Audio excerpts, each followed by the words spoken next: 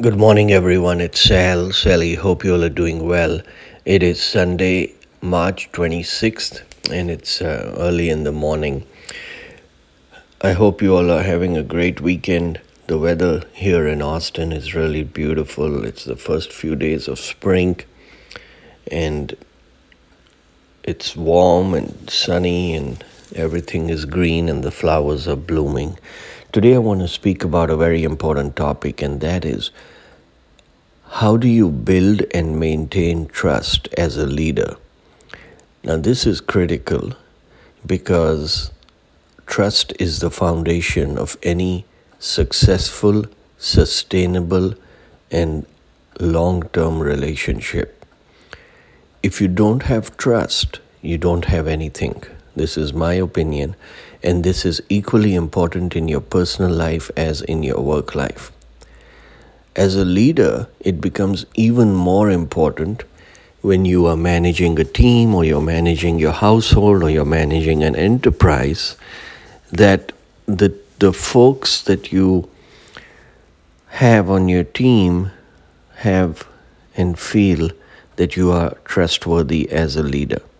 Why is that important? Because if they don't, then you are not going to be able to drive them towards a common vision. You will not be able to inspire them. You will not be able to motivate them.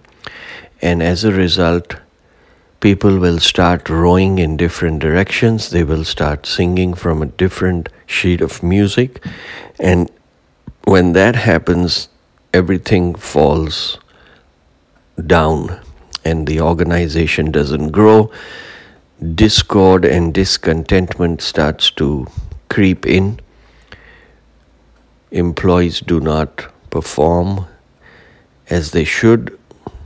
They are just doing the minimum. They are not maximizing their potential, and everything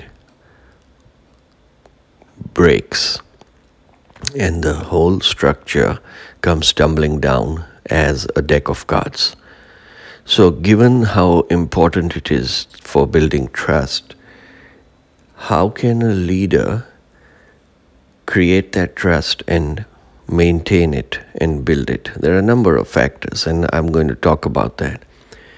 But just to put some context, I want to talk about faith.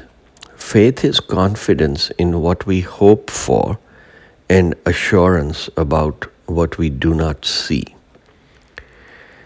Now, if your employees have faith in you and they have confidence in their hopes and achieving their dreams and their goals through you, and they have assurance about what they do not see, then they're going to follow you.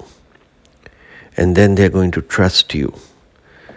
Right? So how does that happen? How can you build that trust and inspire and generate that faith and confidence and assurance in your team? The first and foremost thing is, do you care about the person? People will forget about what you say to them or what you do to them, but they will never forget about how you make them feel. So, how do you make sure that you truly and realistically care about the person? You put them first. You focus on their goals and their priorities, and you help them achieve that while they are helping the organization achieve their desires and their objectives. When the two are in alignment, great things happen. So the first thing is, do you care about them? Number two, what is your character and your integrity? These are so important and such critical fundamental building blocks that they cannot be understated. You need to demonstrate in your actions that you are a person of character and that you are a person of integrity. You have to have a very high say-do ratio. What do I mean by that? Talk is cheap, but if you execute and you walk the talk, People know where they stand. They know that when you say something, you're going to follow through and you're going to do it. So that is very, very important. Having high integrity, high character, and a high say-do ratio. Competence is the third factor. You need to be skilled at what you are doing. When you are skilled and you are competent, people get inspired, they feel confident in your abilities, and they know that the organization and their livelihood and their family's livelihood is safe and secure in your hands. Competence is key. Ability is the fourth ingredient. Are you able to execute and are you able to drive the organization where it needs to go?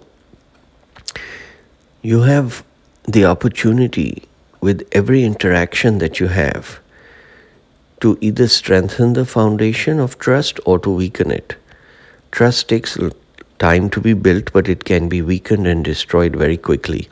Make sure to view every interaction as an opportunity for you to demonstrate trust, to exhibit your competence and your expertise. Show that you are full of integrity. Most importantly, that you care, that you have empathy, and that you're putting the other person's interest first and foremost at the center of every interaction. When you do that, the other person opens up, recognizes that you are a trusted advisor for them, and they will share with you what is of importance to them and how you can help them. The trust is the firm foundation. It is a necessary condition for you to have a consistent and repeatable exchange of value. If you don't have that, it is going to topple over when there is any external pressure from the outside. You have a responsibility as a leader in your household, as a leader in your workplace, to create that environment that is built on trust. Because, as I said, if there is no trust, there is nothing. Please put that into practice and you will see the difference. This is Sally. Thank you for listening. Have a great weekend.